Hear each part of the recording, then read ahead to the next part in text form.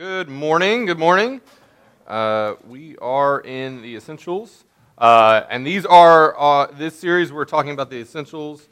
Some people might call them spiritual disciplines, but they are things that now that once you are saved, you do to kind of draw closer to the Lord. And so we're going to be in Luke chapter 15. If you want to open up your Bible or smartphone or tablets. Today you can do that, but we're going to be in Luke chapter 15, and we're going to actually be looking at three different parables, which it might seem like a lot this morning, but really Jesus is just saying the same thing over and over and over again. If you know anything about Jewish culture, you know that in that culture it was very common for them to repeat themselves while singing songs or even while speaking in the temple. If they repeated something more than once, it was to make emphasis on it, to show its importance. And so this morning we're going to be looking at the parable of the lost sheep, the lost coin, and the prodigal son. And of course that's in Luke 15. It says in verse 1, it says, "Now all the tax gatherers and sinners were coming near him to listen to him. And both the Pharisees and the scribes began to grumble, saying, 'This man receives sinners and eats.' And he told them this parable: 'What man among you, if he has 100 sheep and has lost one of them, does not leave the 99 in the open pasture and go after the one which is lost until he has found it? And when he has found it, he lays it on his shoulders,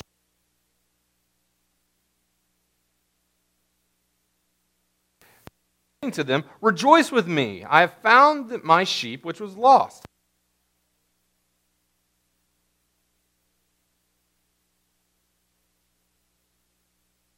Than over 99 righteous persons that need no repentance.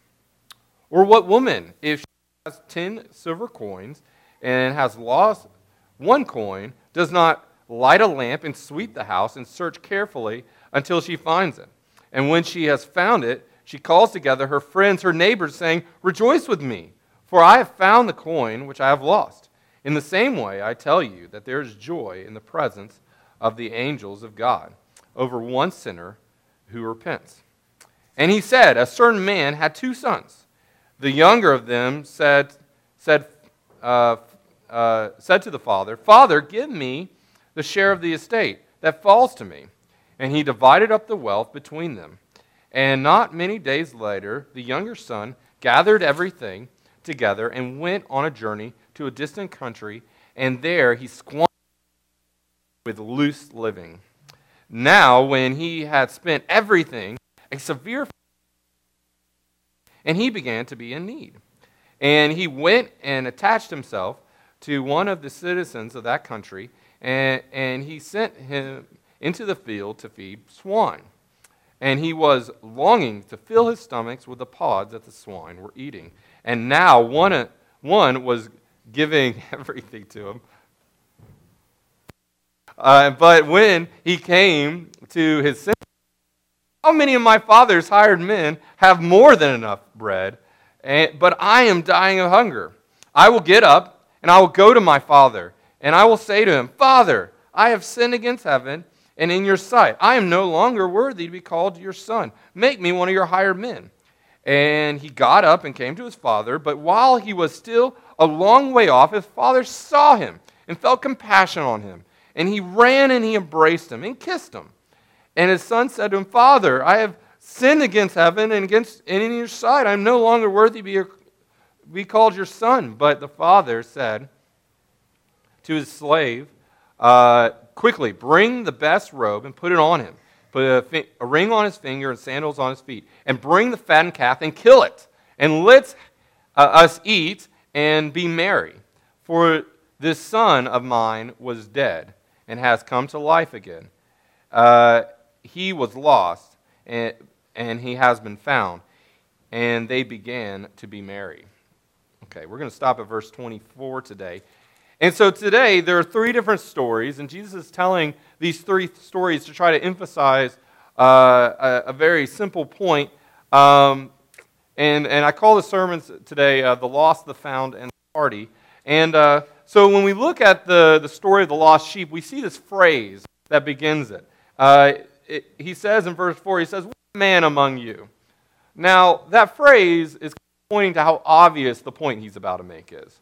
When I was a little kid, we used to have a phrase that we'd say a lot. It was fairly disrespectful, but we would say a lot. When anybody said something obvious to you, that of course you would have known because you're 10 and you know everything, you would always look at them and go, "Well, duh." Well, duh, of course. I'm not an idiot. I know that. And that's essentially, this is kind of a well, duh kind of moment. When he's talking to these guys, he says, who among you, if you had, 99 sheep that were safe, but you lost one of them, would go look for it? And all the people are going, duh, yeah, of course we'd go look for the lost sheep. Are you kidding me? Yes. The other sheep are in a safe pasture. We would go look until we found it. And our first point this morning is that Jesus was always going to the lost, and that is where we should be going as well. When we think about Jesus' ministry, and when we think about the way he lived his life, even at the beginning of this chapter, the Pharisees and they're grumbling because he's eating with tax collectors. And that just seemed to be something that Jesus was always doing. He was always eating with tax collectors. He was always eating with Gentiles. He was speaking to women. Oh my goodness. Imagine a good Jewish man speaking to a woman. Oh my goodness. He even touched leopards at times and would go spend time with Gentiles. He would heal the Gentile slaves. And you do all these things. I mean, it just always seemed like every time they were turning around, Jesus was going off to somebody else that you just weren't supposed to talk to.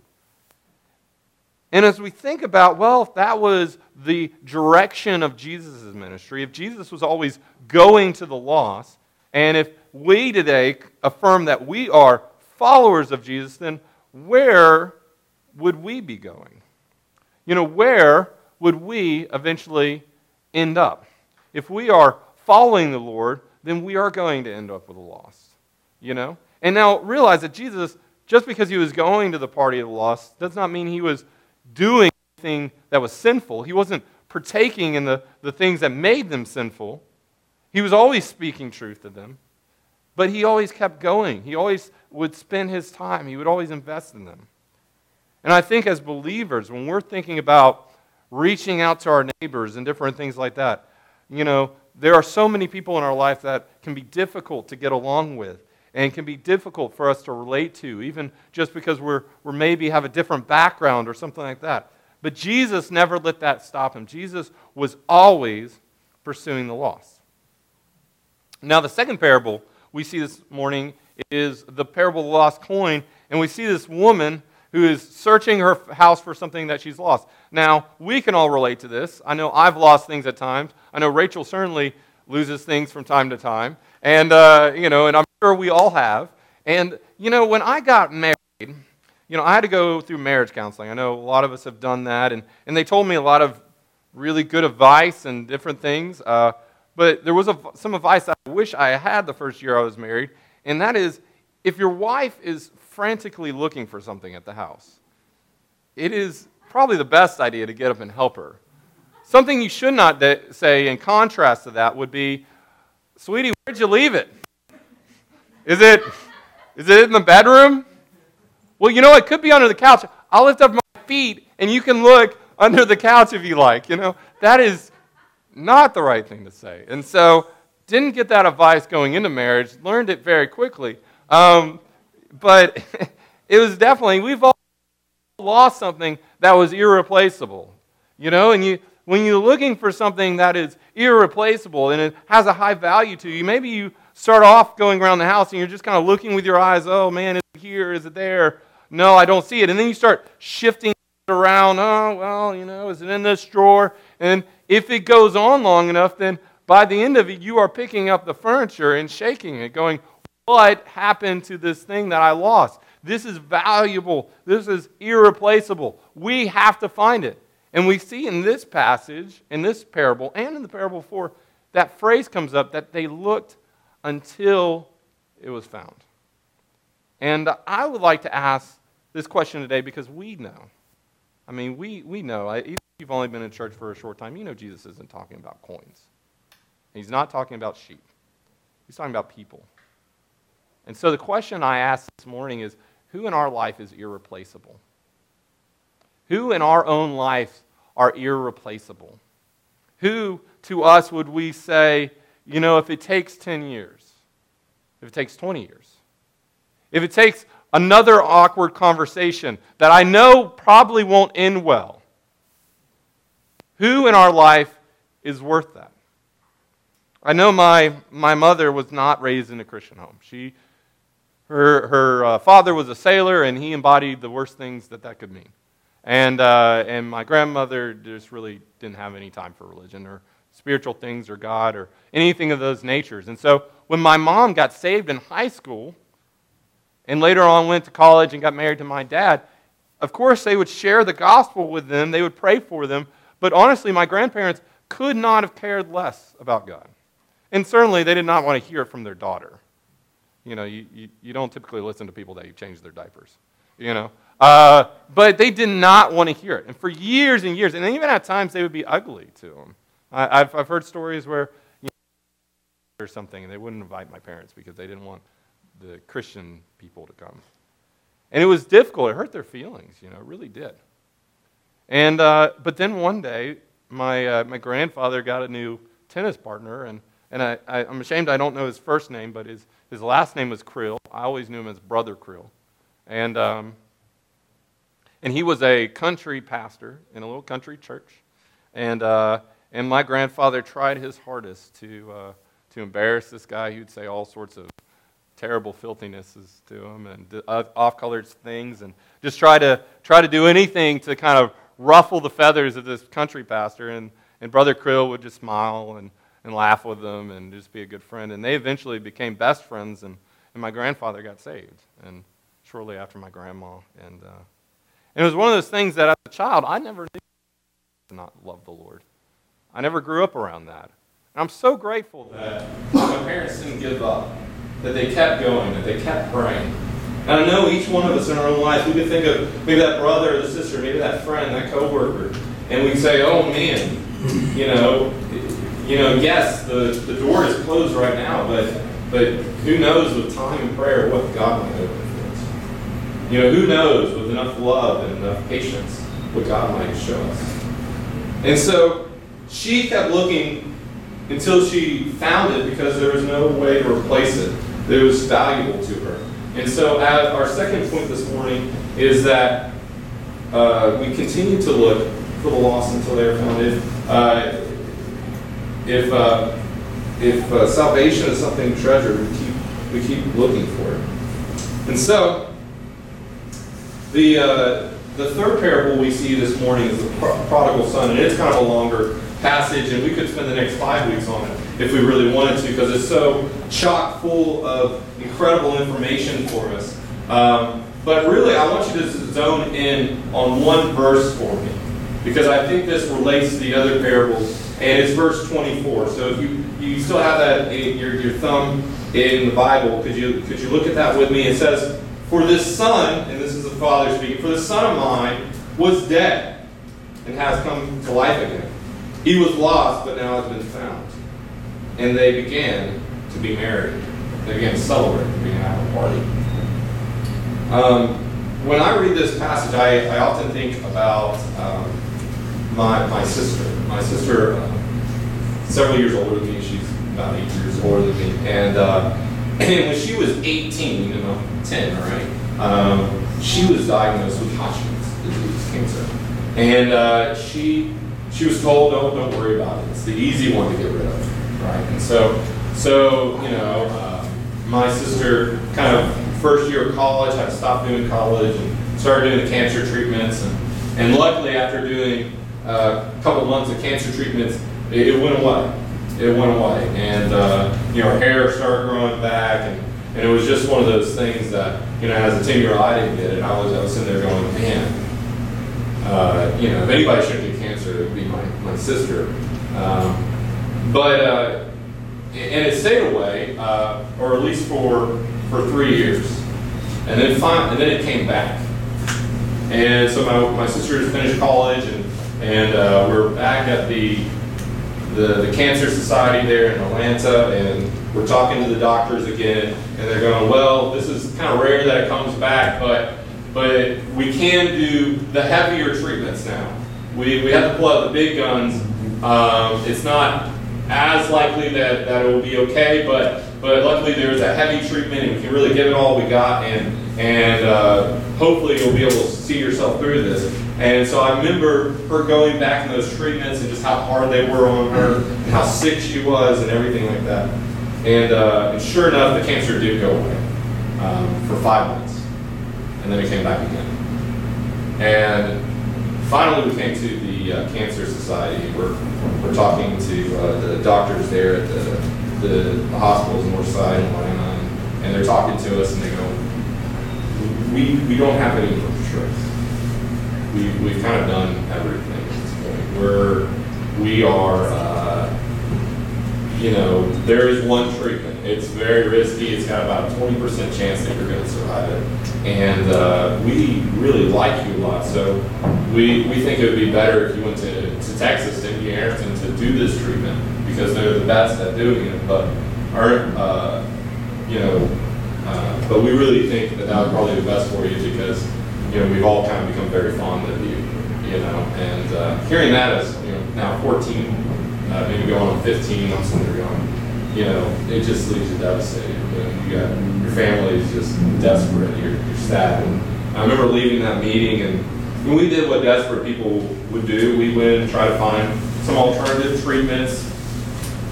We went to Canada, tried some stuff, and it helped a little bit, and it was okay, but we did that for about a year, and then finally we came back and said, I guess we need to do this treatment. I guess it's the only thing we do. And what it was it was a bone marrow transplant, and they needed a donor. And what happened is that the donors, my sister had cancer for so long that her body no longer fought the cancer.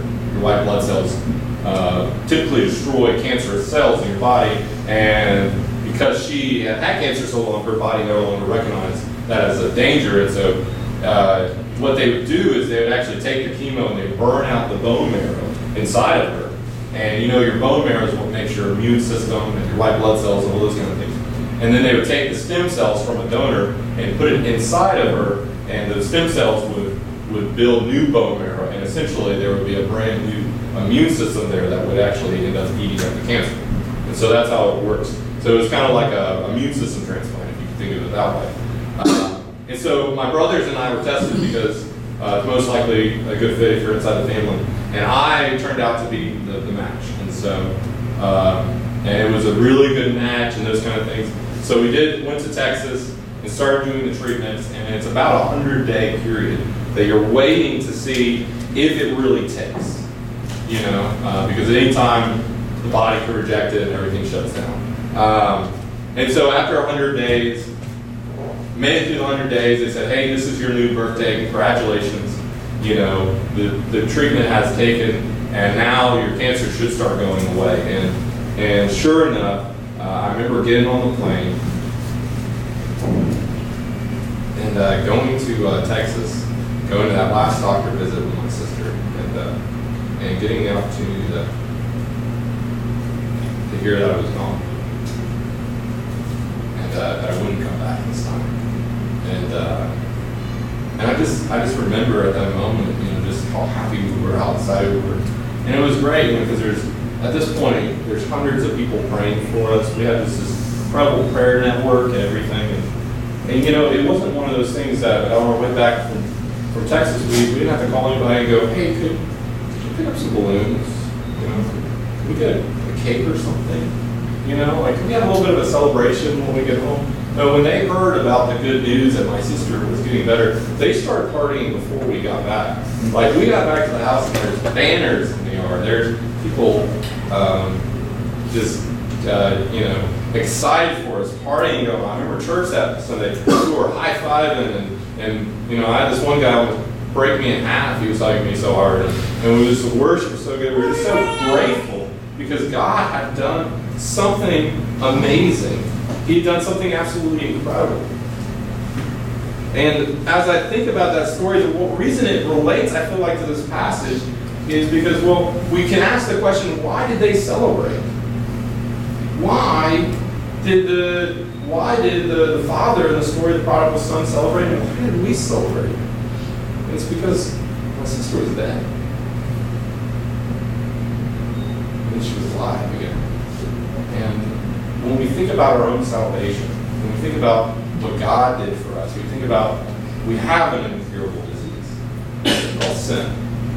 There's no help for it. The only way you can get rid of sin is if someone who is sinless takes his life out of himself and puts it into you, and his life destroys your sin. That is the only way you get rid of sin. And when that happens in us, in our lives, when that happened in my life when I was 8 years old, when that happens in our lives, it gives us something so awesome and so marvelous to celebrate. When that happens in a life of somebody we know or somebody that we're around, I mean, I don't know what the proper response is to somebody getting saved. I mean, I don't want to scare them, but I'm just really excited for them. You know, I mean, it's just one of those things that we should be excited, not because a bad person became a good person, but because a dead person became a live person. And God has rescued them, and God has transferred them from the kingdom of darkness into the kingdom of the Son who He loves. And so, this morning, as we're kind of wrapping up and we're closing up our thoughts this morning on us going to the lost, and even us, us continuing to pursue these people who we know are dead in their sins. You know, we know what 1 John says, that he who has the Son has life, and he who does not have the Son does not have life. There's no way that anyone can be saved but by the name of Jesus. And so we look at our friends and we go, I have life, and I want you to have it too. And we pursue that. And we show off and we radiate the joy that we have in our own salvation. Maybe it's been years since you've been saved, but I encourage you this morning, spend time reflecting on it. Do never lose that awe and amazement over what Christ has done for you. And when we are in awe of that, and when we are amazed by that, and it seeps into our daily life, the world is going to see it, and the world is going to want it, and the world is going to be asking us about it, and we can share the truth and the life that comes in Christ. If you would, pray with me this morning. Dear Father God, we are amazed, Lord, this morning. God, we are amazed that you found us. God, you never abandoned us, God. We were lost, God, and you left heaven for us, God. You pursued us. You put up with us when we rebelled and we said, no, not now, later, God. I want to sin some more. God, I pray this morning that you would restore us the joy of our salvation. I pray it wouldn't become just a mundane thing in our life, God. It is unbelievable. It's scandalous that you would go to such incredible extremes that a miracle like the life of God filling us would happen, and that you would go to the cross for us, God. Lord, I thank you for the physical life that you added to my sister's life. God, I thank you, Lord, for the spiritual life, Lord, that you have given her. God, it is so much greater. It is so much more amazing. And Lord, I pray that you would bring life into those who we care about, and those who we know. And God, give us a greater love, so that more and more people around us would become your replacement. In your holy name I pray.